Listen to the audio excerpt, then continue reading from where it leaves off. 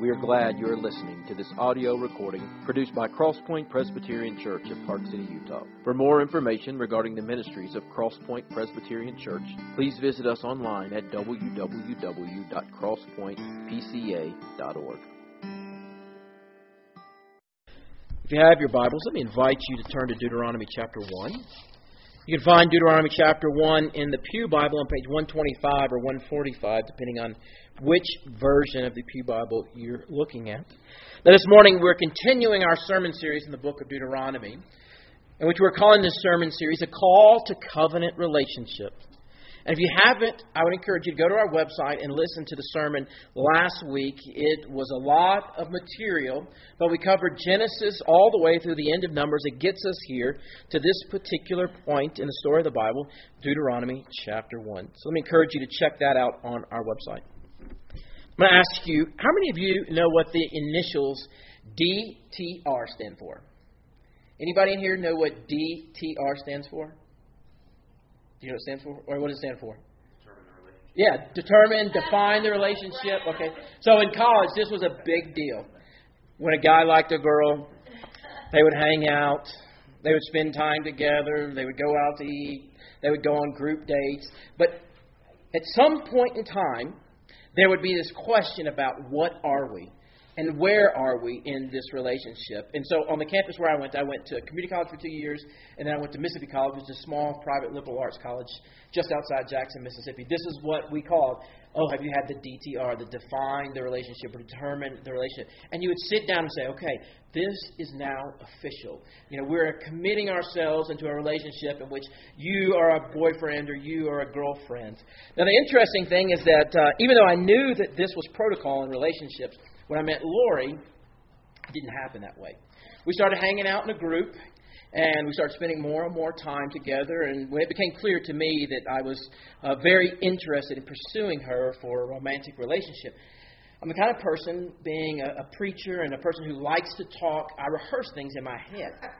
So I imagined what it would be like, that I would have this conversation in which I would say, I've enjoyed spending time with you, and I really want to take this to the next level, and I want this to be a committed, exclusive kind of relationship where you're my woman and I'm your man kind of thing.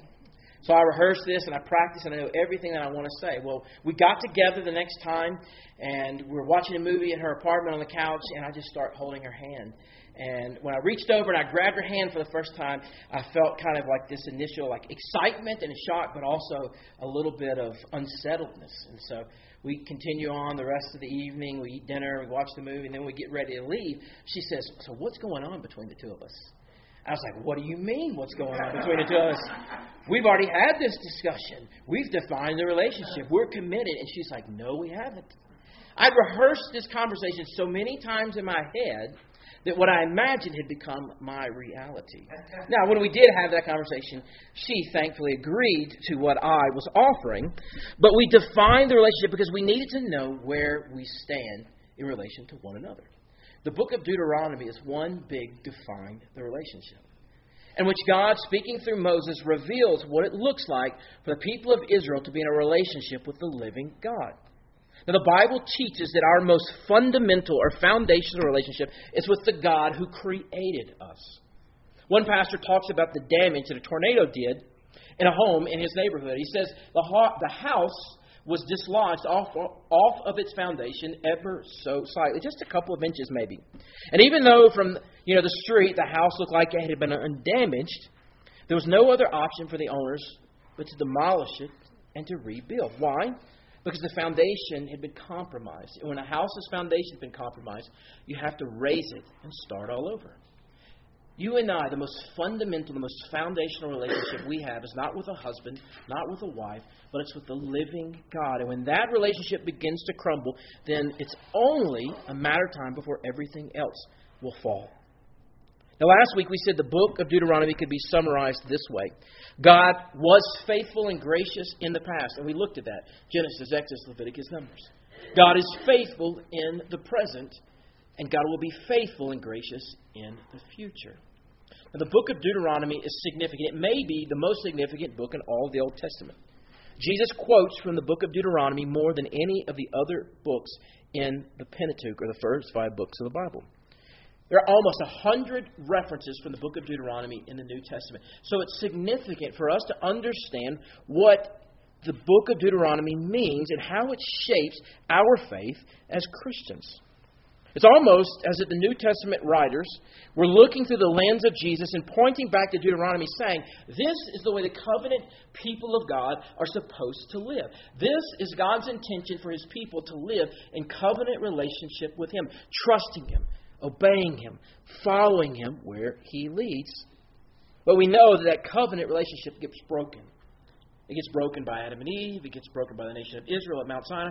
We break that covenant relationship, and that's why Jesus comes to make a commitment to His people that cannot be broken. And we mentioned last week the word Deuteronomy just is a translation that means the second law. That's where we get the title of the book. The majority of this book really is a sermon that Moses is giving to the nation of Israel. Like the book of Leviticus, the story doesn't really advance chronologically or historically, but it kind of takes place in one location as Moses is giving this final word to the people of Israel before they're about to go in and claim the promised land. Now, Israel, just so you kind of have a geographical context, they're in the central Rift Valley that was east of the Jordan River. This location is mentioned in Numbers chapter 36 and is referred to as the Plains of Moab. They're across the Jordan River just a ways from Jericho. But it's been 40 years since the nation of Israel was led out of Egypt by Moses. So if you would, let me invite you to stand as we read God's Word.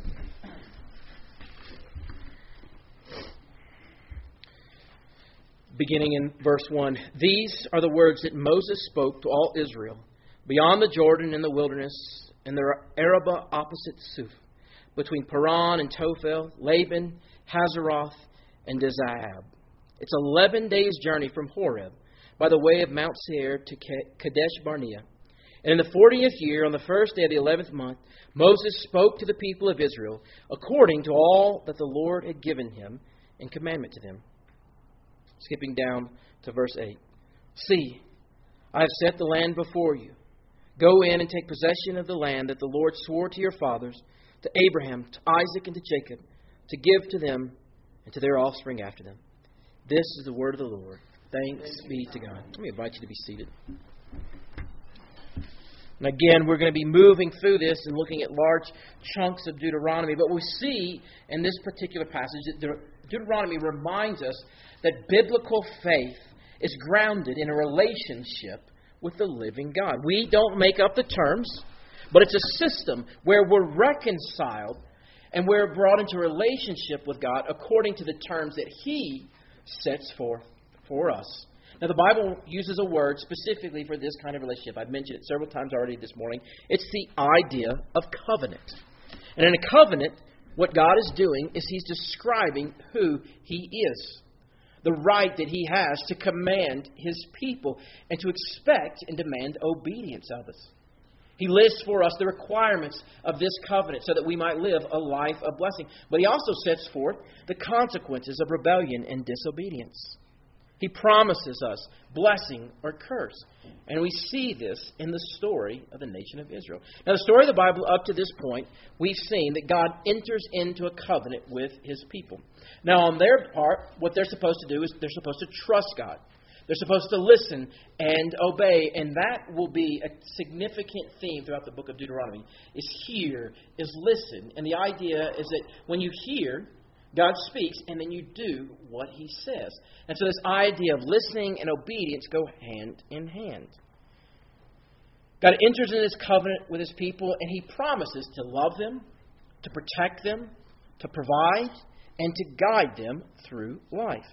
And on their part, the people are responsible to trust, to listen and obey, and then to follow Him wholeheartedly wherever He leads. But as we looked last week at Genesis, Exodus, Leviticus, and Numbers, we see that this covenant relationship that God enters in with His people is broken on numerous occasions. Israel, as soon as they say, oh yes, we will enter into this covenant on Mount Sinai, and they wholeheartedly and excitedly agree to the terms, as soon as Moses goes up to the top of Mount Sinai, what do? They come to Aaron and they say, Aaron, we want you to make us a God that we can worship. And so they offer all this gold jewelry. He melts it down and he makes a calf, an idol for the people to worship. They violate the covenant almost immediately. And so God, in His judgment, He punishes the people. They're led out into the wilderness, but because He is merciful, He shows grace to them. He renews the covenant again and again. And after they go into the wilderness and He's leading them to the land that has been promised to Abraham, to Isaac, and Jacob, after 40 years, He's about to let the second generation go into Canaan. Now, the first few chapters of this book, what you'll see is that it's all about our covenant relationship with God. What Moses does is he begins with a long story of the retelling of how Israel has failed in her relationship with God, how they had broken covenant. Now, if you think about it, it would have been a difficult sermon to listen to. We see how he highlights Israel's failure to trust God in verse 2, when he says, "It is 11 days' journey from Horeb by the way of Mount Seir to Kadesh Barnea. But in the 40th year, on the first day of the 11th month, Moses spoke to the people." He's reminding them that it really should have only taken 11 days to get here. But because of their hard-heartedness, because of their rebellion, because of the judgment that they were under, it's now been 40 years. And so he's not pulling any punches. He's saying, look, if you're going to enter into this land, if you're going to remain in this land, and he even goes on and says, when you get kicked out of it, because he knows the hearts of this people, he says, when you get kicked out of it, the way back into the land is going to be this covenant relationship with God. And so he's highlighting Israel's hard-heartedness and rebellion. He's retelling them a story they know too well of how Israel, coming to the border of the promised land after God had delivered them from Egypt, they sent spies to scout this land, one from each tribe. So these 12 spies go out and they see this land. They see it's a good land. It's a land in which they will be blessed, but they also see that it's a land that's well fortified and a land that's occupied by giants. And so their hearts sink. They lose their nerve and they melt in fear. Instead of trusting God, who had delivered them out of the hands of Egypt, who had provided for them in the wilderness, they cower in fear. And so God brings judgment. It says that every adult over 40 years will remain in the wilderness and will not be able to enter the promised land. So they walk in circles. They just wander around in the wilderness. But now things are changing. Now everyone has died off and they're standing on the edge of the promised land. The promise that God made is about to come to fruition. They're about to finally enter, verse 8 says, into the land that the Lord swore to give to your ancestors, Abraham, Isaac, and Jacob, and to all their descendants. Moses is saying, God is faithful. Even in light of this faithless people's disobedience, God has kept His promise. God enters into a covenant with Abraham back in Genesis 12. We looked at this last week, in which the Lord says, "Go from your country and your kindred and your father's house to the land that I will show you." And so Abraham was to leave everything that he knew, his family, his homeland, and to trust God that God would lead him to a good place, a land that God would show him, a land he had never been before. God also promised that He would give him this land as an inheritance to his descendants as well. But what we see is at the end of Genesis, all the way through the start of Exodus, is that for 400 years, the people of Israel lived away from this land that God had promised Abraham. But God delivers Israel out of Egypt through the plagues, many signs and wonders and miracles. He destroys Pharaoh's army as they give chase through the Red Sea. And so here in verse 8, Moses is telling the people of Israel, you're about to go into the promised land. Remember, God made a promise a long time ago to our ancestors, Abraham, Isaac, and Jacob. And you're now about to experience the fulfillment of that promise. You can trust God. But He also says that He'll make him a great people. In that covenant, He says, I will make of you a great nation. God takes this one couple. Remember, we said, if you're going to be a great nation, the way you start is you have at least one child. But at this particular point, they didn't have any offspring. And they were in, a little older in age. And so the prospects of having a big family and becoming a great nation actually look very dim and suspect. That's why in Genesis 15, God becomes more specific, and He brings Abraham out to look up in the sky. He says, look towards the heavens. Number the stars if you're able to count them. And He says, this will be the count of your offspring. He gives him kind of a reminder. You know what I told you? You remember when I first called you? I said, I'd make you a great mighty nation. I know it doesn't look like I'm I'm coming through on my word. But look at the stars in the sky. That's how big your offspring will one day be. He assures him that even though Abraham didn't have any children at that time, that God was faithful and would keep His promise. And then we read in verse 6, and Abraham believed the Lord, and He counted it to him as righteousness. And this is a theme that gets repeated throughout the Scriptures. That Abraham believed or trusted what the Lord said was true, and it was counted to him as righteousness. We just talk about this when we talk about salvation. That we don't earn our salvation. We don't work for our salvation. We don't merit our salvation by the things that we do. But we believe that God has done everything necessary for us to be saved in the person of Jesus. We believe, and then we trust that what God says will be true.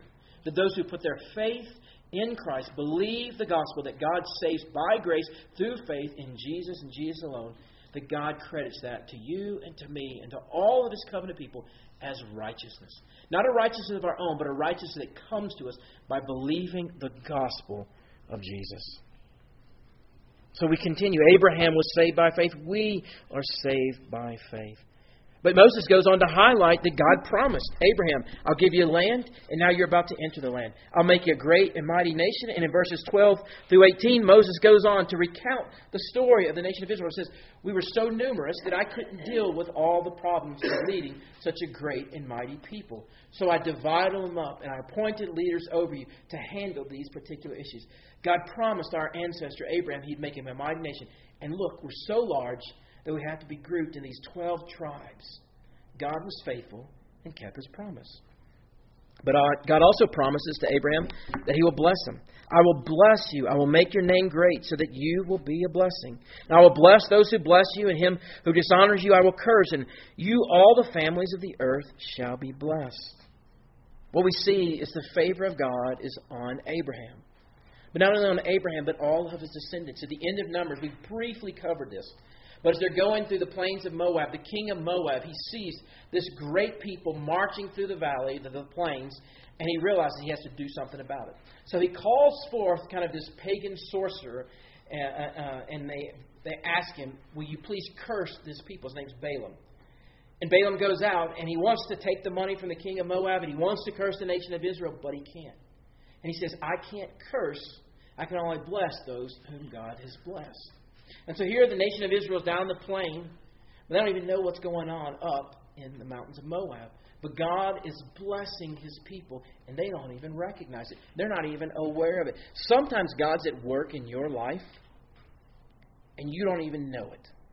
And it's not going to be until some point down the road that you're able to look back and connect the dots and see exactly what it was that He's doing. See, sometimes God doesn't write the story the way we think it should be written. Sometimes the story takes a lot of twists and turns. Sometimes there's lots of ups, and sometimes there's some really hard downs. And if you were to write the story the way you wanted it, it would take you in an entirely different direction. But God knows what's going on up in the mountain. He knows that He's blessing you, even though that you're not aware of it. So you can trust that He's a faithful God that keeps His promises.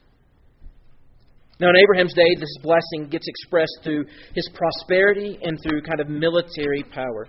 Those around him come to respect him because they see that God is with him, that he's flourished and prospered. Now, Israel is about to possess a physical land in the Middle East, and all the descendants of Abraham, even those ones who didn't trust or believe that walked with God, get to experience this favor. Now, it's a physical blessing. Israel experiences some military success over their enemies and some material prosperity. Kind of the peak of the nation of Israel is under the reign of David and his son Solomon. There, during the Solomon, the nations multiplied even more. They experienced relative peace from all their enemies around them, and God had given them worship in the temple. So God was a faithful God, even when Israel was a faithless people, and He keeps all of these promises He made to Abraham. But Moses also is telling them, as we go on through the sermon, that God is sovereign. That God does what He wants, and He doesn't care what you and I or anybody else thinks about it. No one's going to stop His plan. No one's going to turn back His hand. When God declares that something will happen, He will fulfill His will. God is sovereign, and that's good news for you and me. God promised Abraham to give him a land, a people, a blessing, and God fulfills that promise. Even though it looks like at every turn the nation of Israel is trying to do everything they can to prevent this plan from happening, God is faithful to do what He says. He's sovereign.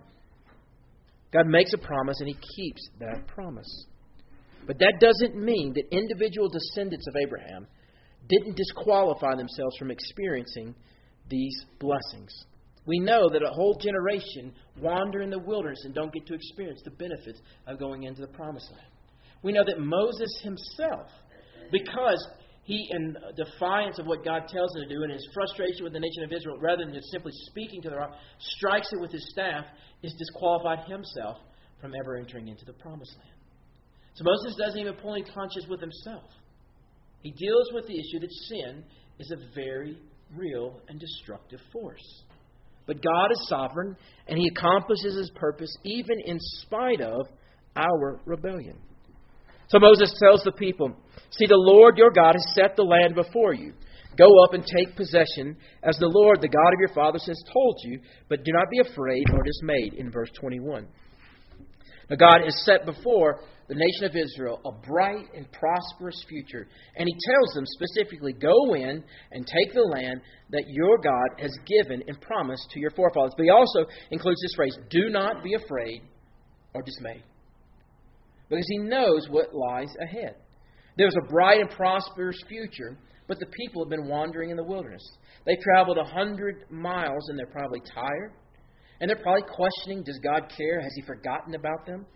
And their spies, as they go out, they come back and report. They say, it's a really good land.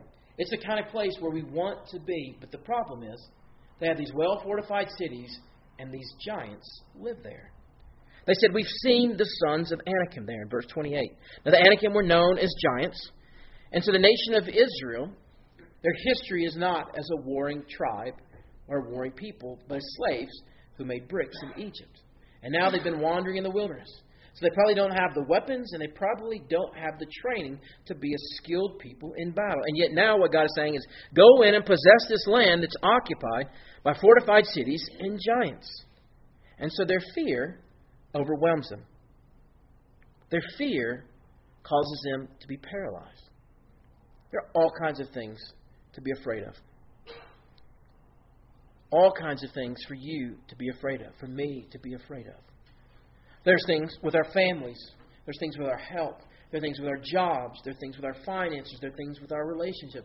And if we let fear prevent us from trusting the Lord and moving in obedience, then we will be paralyzed like the people of Israel.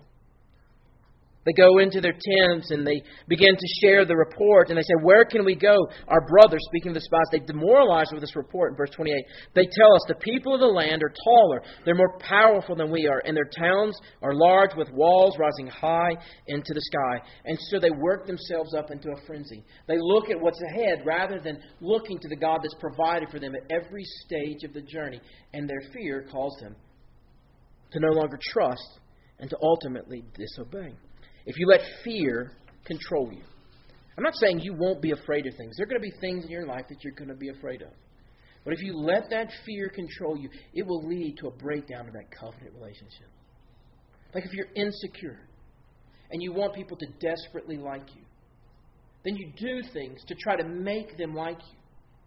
And then what happens is it becomes kind of this process in which you're attempting to try to make people like you, and you just simply push them further and further away. Why? Because you're afraid of being alone. And because you're afraid of being alone, you do things that reinforce this reality of being alone. But you don't let fear drive you. Rather than looking ahead, you look to the God that's been faithful over the course of your life. Note what they believe about God. They begin to question the goodness. They murmur in their tents, the Lord hated us. That's why He brought us out of the land of Egypt, to give us in the hand of these people so they might destroy us. So they're worked up in a frenzy, and they're afraid. And they say, God's not good.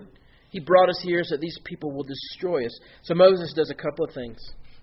He focuses on the fact that God is a warrior. That's not one of the typical ways that we think of God, but that's what Moses says in verse 30. He says, the Lord your God who goes before you will Himself fight for you. Last night we were sitting watching YouTube, I think. I don't remember how I got on this, but somehow Mike Tyson popped up. And so I went to YouTube and I was watching old video clips of Mike Tyson. I don't know if you've ever done this, but he may be the greatest fighter that's ever lived in the course of my lifetime. But imagine if somebody said, you know what, Robbie, you're going to have to, for charity, go out and box 12 rounds against your opponent. But then somebody comes and says to you, the final hour, you know what, Robbie, never mind. We have somebody who's going to take your place. We have somebody who's going to go in front of you into the ring, and he himself is going to fight for you. And then they turn and they introduce Mike Tyson. Even at, 50 years old Mike Tyson might be right now, I would still take his chances in the ring as being much better than mine. That's what Moses is saying to the nation of Israel. You're terrified, but stop looking at what's ahead. Stop looking at how small you are and how big the people are, and look to the God who's a warrior, who goes in front of you and who fights for you. So even though Israel's afraid, they don't want to go to battle, Moses says your God's a warrior, and he fights for you. But he's not only a warrior, Moses highlights that God was tender and compassionate. When Israel was in the wilderness, when they were hungry and thirsty, God provides food and water. And Moses says in verse 31, the Lord your God carried you as a man carries his son. Not just occasionally, but all the way through the wilderness wandering, God was there providing for his people. So he's a strong warrior who fights for them in battle, but he's also a tender, compassionate God who provides for the weakness of his people. He also says that he'll be a guide to lead you. He reminds them that he went before you in the way to seek you out, and he showed you the place to pitch your tents, the fire by night, the cloud by day, to show you the way you should go. He said he'll lead you.